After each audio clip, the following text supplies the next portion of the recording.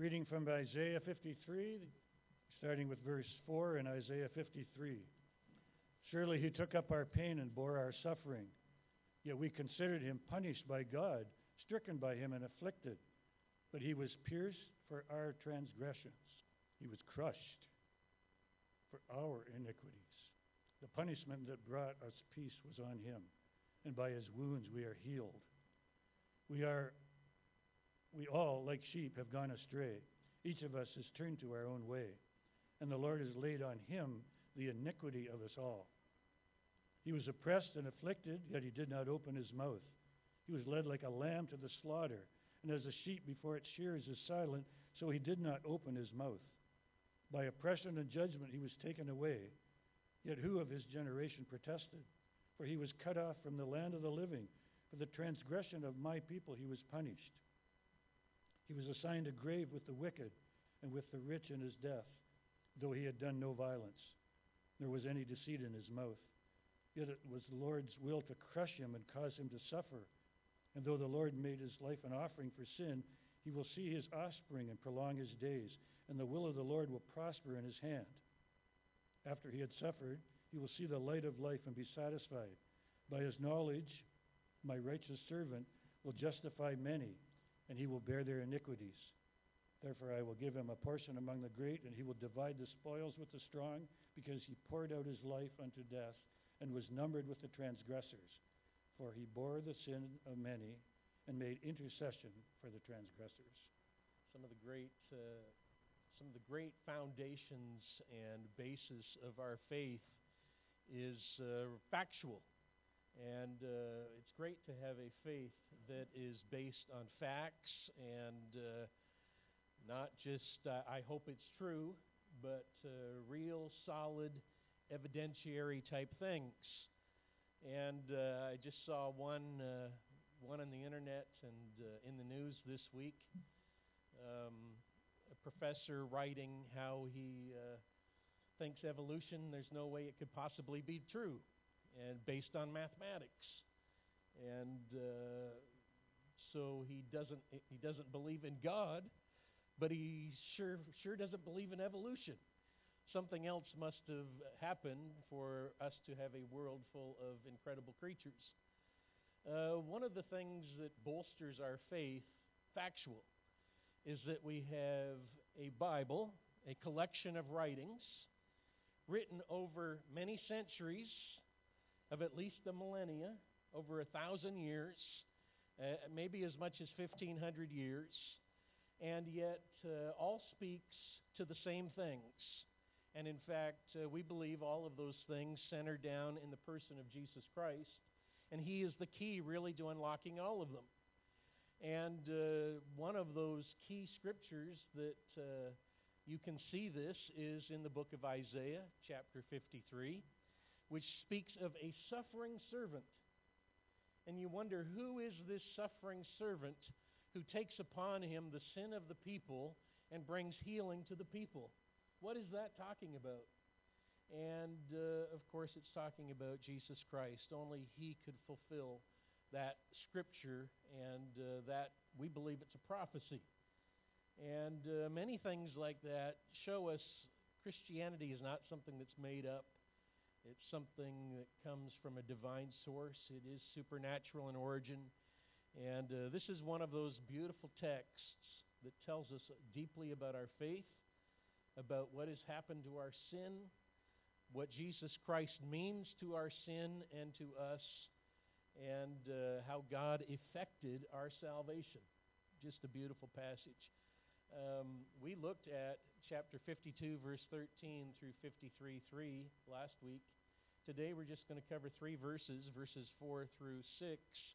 Go to the next slide, Lynn. Just an outline. You will notice a weird little structure, A, B, C, B prime, A prime. This is a chiastic structure where the ideas are folding back on themselves. A and A are very similar ideas, B and B. And C is supposed to be the highlight. That's the center of this poem, verses 4 through 6. So today we're looking at what is the center of this poem of 15:6. stanzas, 15 verses. Go to the next slide. Same thing. Go to the next slide, Lynn. So here are those five stanzas. The first one we looked at last week, the suffering of the servant leads to glory. He becomes exalted and highly lifted up. Secondly, the suffering is offensive. And so he begins out, who has believed our report? And we hide our faces from him, and we hide our faces from his suffering. The suffering's offensive. We don't like it. In fact, people don't believe it. And we talked about that last week. At the foot of the cross, how many people were standing there thinking this is the greatest thing in the world? Nobody was thinking that, because they did not get God's message, and they did not believe it. The suffering is offensive. Thirdly, the suffering is vicarious or substitutionary. So what happens to someone else has benefit to me. The suffering is vicarious. As I mentioned earlier, Vicar Hodges is here today. He has a first name, Vicar. Vicar is a substitute. So thank you, substitute, for being here. He was the pastor at Trinity Anglican down the street and retired in December. How is Phoenix? So the suffering is vicarious in place of someone else and yet beneficial to me. The suffering is accepted. The Lord sees the travail of his soul and is satisfied. And the suffering is efficacious. It's effective. It's helpful. Okay, but today we're looking at that middle one. The suffering is vicarious. So is that what the Scripture is saying? Is it really saying the servant is suffering for me and it helps me? And I think you'll say that's what it's saying. Let's go to the next slide, Lynn. Okay, next slide. Next slide. So this is what we're going to be looking at. The suffering of the servant is vicarious, or he is our substitute, or the suffering benefits us. Next slide. So Isaiah 53:4. Surely he took up our infirmities and carried our sorrows. Yet we considered him stricken by God, smitten by him, and afflicted. So poetry, you got to slow down, break down the figures of speech, and enjoy the figures of speech. So first of all, he took up our infirmities and carried our sorrows. The picture is of someone lifting up a burden and putting it on their back and carrying them. But not carrying their own burden, they're lifting it for someone else. I told you I was in Algonquin Park for 7 days, carrying 50 pounds on my back, and I was hurting. And my daughter was doing much better than I was. Now, I think it's just because she's in her 20s and I'm in my 50s. Plus, she's in better shape. But so I was hurting and I was complaining. And so every day we would eat some food, and then we would take food out of my pack and put it into hers. So that by the end of the week, she was carrying all the food, and I was carrying no food. And that was at least 10 pounds. And so she was carrying my burden and helping me out. And that's what this is saying. He took up our infirmities and carried our sorrows. Notice he's picking up sicknesses and sorrows. Sicknesses and sorrows. Taking the load off of us to give us help. I think the sicknesses and sorrows might be a figure of speech for themselves. He's not just carrying our problems. He's actually carrying the things that caused our problems. And you're going to see that in a second. So the infirmities and the sorrows are a figure of speech for not only is he carrying all of the difficulties that we've got, he's actually taking the things that cause those difficulties. It's quite a thing to have someone else pick up your diseases, to carry them.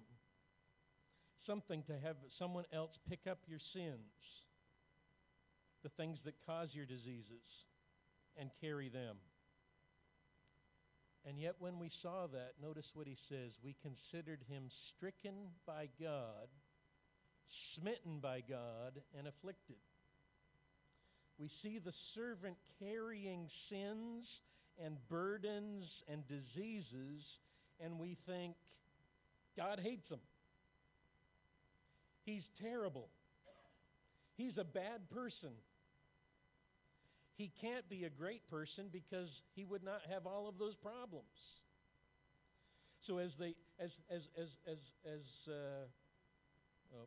put it this way. Don't know what I was going to say there. Here's the funny thing.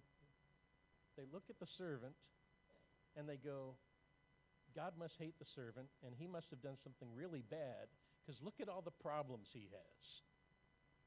But really, we're seeing our own problems. It's really our problems that have caused this. This is a beautiful description of the cross. Beautiful. Jesus was put on the cross and killed because he was a criminal. And I know how you view criminals. Just think of a criminal condemned to 25 years to life in one of our prisons. You would think, hey, that's a bad person. He's not a good person. He's done something really bad. That was the view of Jesus.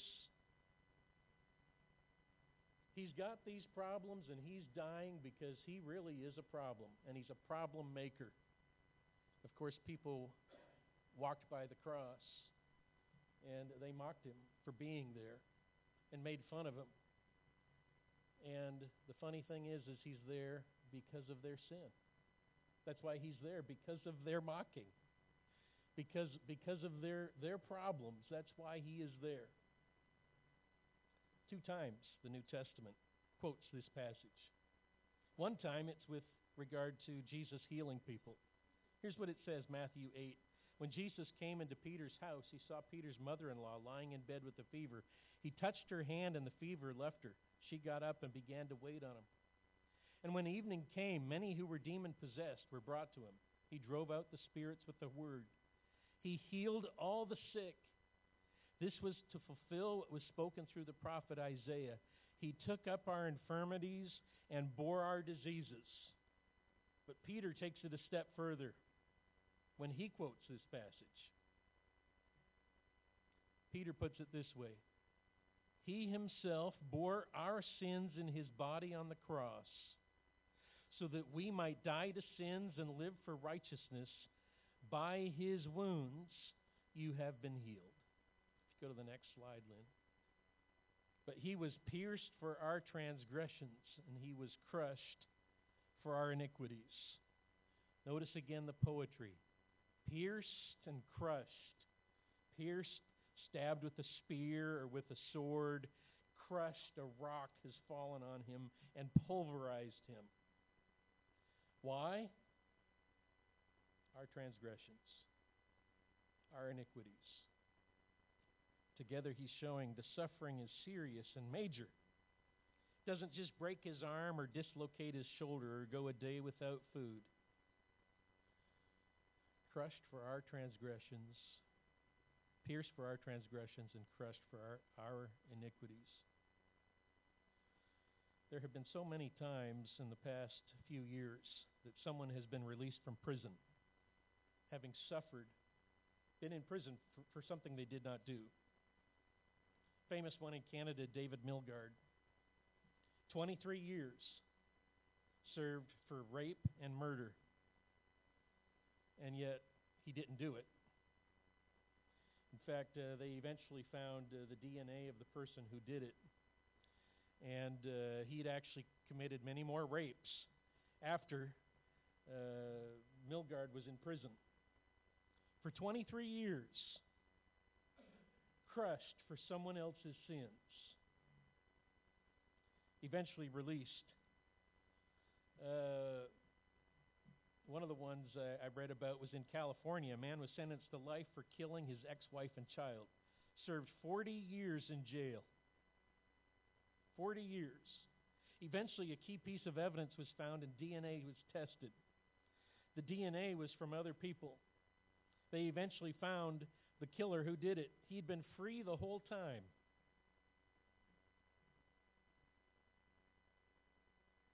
Netflix has a special on the Central Park Five. 5 individuals confessed to a rape in Central Park and were convicted, spent 12 years in jail. Someone else confessed to the crime, and it was their DNA that was found on her body, no one else's. They served 12 years for someone else's crime. Here, the servant is pierced for our transgressions and crushed for our iniquities. That's you and me. And that's why Jesus is crushed and killed on the cross. The next 2 lines. The punishment that brought us peace was on him. By his wounds we are healed. Remind you, poetry rhymes ideas. Hebrew poetry rhymes ideas, not sounds. So the punishment that brought us peace, by his wounds we are healed, similar ideas. Different way of saying it. That's kind of the beauty of Hebrew poetry. Notice the incongruity, the incompatibility of the ideas and terms. Punishment brings peace? How does that happen? Wounds bring healing? Normally we would say, no punishment, now we got peace. And taking care of the wounds brings healing. No, in this case, punishment of the servant brings us peace. Wounds bring us healing. I was going to pick on Brent. Brent's not here today. I'll have to use Grace. Imagine if I fell down and I hurt myself. My arm was hurting. And I said, Grace, let me punch you in the arm so that my arm will feel better. You would say, that's ridiculous. Punching Grace in the arm is not going to help yours, not going to help mine. That's what this is talking about, right? Someone else is taking the punishment and the wounds, and yet we get the peace and we get the healing. Christianity in a nutshell, right there. The very center of Christianity is that our sins could never be paid for because we're finite. It would take us an eternity to pay for our sins against an infinite God. So an infinite sacrifice is required. And Jesus Christ is that infinite sacrifice. And the punishment that brings us peace is on him as he's on the cross. We get the peace with God. And as he is wounded and killed, we get the spiritual healing. And that spiritual healing will eventually result in our physical healing. Wounds to Jesus bring healing for our wounds. The beautiful thing about this is that this is for all of us. No sins are too great for the infinite sacrifice of the Son of God. Go to the next slide. We all, like sheep, have gone astray. Each one of us has turned to his own way. So the need is tremendous. It's all of us. All of us. Gone astray, each of us turned to his own way. It's a nice way to talk about our sin. How do we live our lives? We do what we want. The way of the world. People go their own way. The metaphor, the figure speech he uses is we're like sheep. Sheep get lost when they run from a predator. They don't know what to do. They just run. Philip Keller says that his sheep get lost because they see grass over there, and they go over there and eat grass, and they see grass over there, they go over there and eat grass. Next time they look up, they don't know where they are. They're lost. Just getting a little bit of green grass. But my favorite story is one that happened to me. Went to the Brigden Fair. And we went to the sheep pen. And in the sheep pen, all the sheep were up against the fence, right where you could go and see them and touch them. I was there with my kids. They were very small. I was a little scared of the sheep because they kind of looked mean. And so I walked timidly over to the fence, but as I walked over to the fence, the sheep got scared. Maybe I walked a little too fast or something, and they all ran for the back of the pen. And they put their faces in the back corner of the pen. Well, one little sheep couldn't get into the back corner. So he jumped on the pile. And he walked across the top of the pile, and his little feet were going on the heads of the other sheep until he got back into the back corner away from me. Because all that sheep was thinking about was, I got to get away from there, and I don't care who I step on to get there. Well, we are just like those sheep. We've all gone astray, and each of us have turned to our own way, looking after ourselves, taking care of ourselves, thinking about ourselves. That is kind of like where sin comes from. I'll do what I want to do, and I think of myself first. Well, notice what happens. How is it that my sin gets placed on the servant? God does it. The Lord has laid on him the iniquity of us all. Behind all of these figures of speech, there's another figure of speech. And that is, the servant is just like a sacrifice. Just like all of those sacrifices in the Old Testament where the sheep and the goat would have to lose its life in order for sins to be paid for. Those were all just a picture of what was to come. And the servant is a sacrifice. And the Lord is laying on him our sin, our iniquity. This passage is not quoted in the New Testament, but it is what the New Testament is about. Here's what Paul writes in Romans chapter 3. There is no difference. All have sinned and fall short of the glory of God, and are justified freely, declared righteous freely by his grace through the redemption that came by Christ Jesus. God presented him as a sacrifice of atonement through faith in his blood.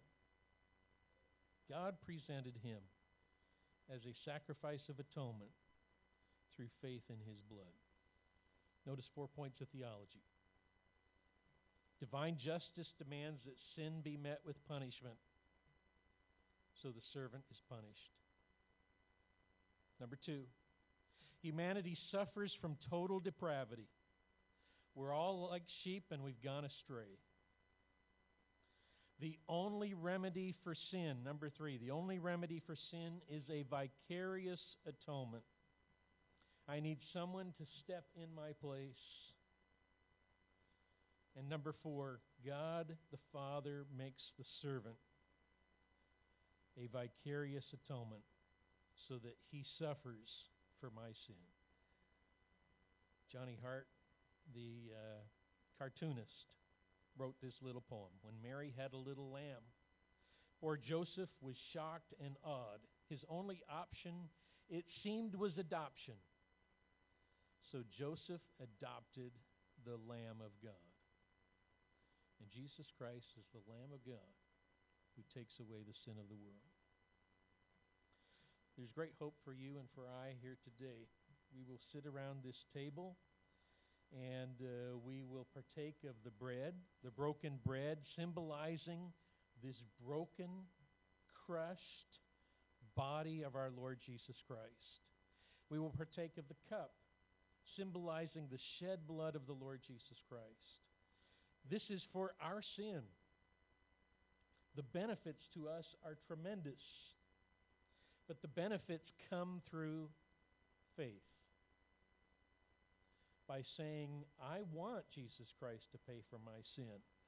I want His sacrifice to cover me completely and to wash me clean. I want what Jesus did on the cross to be for me.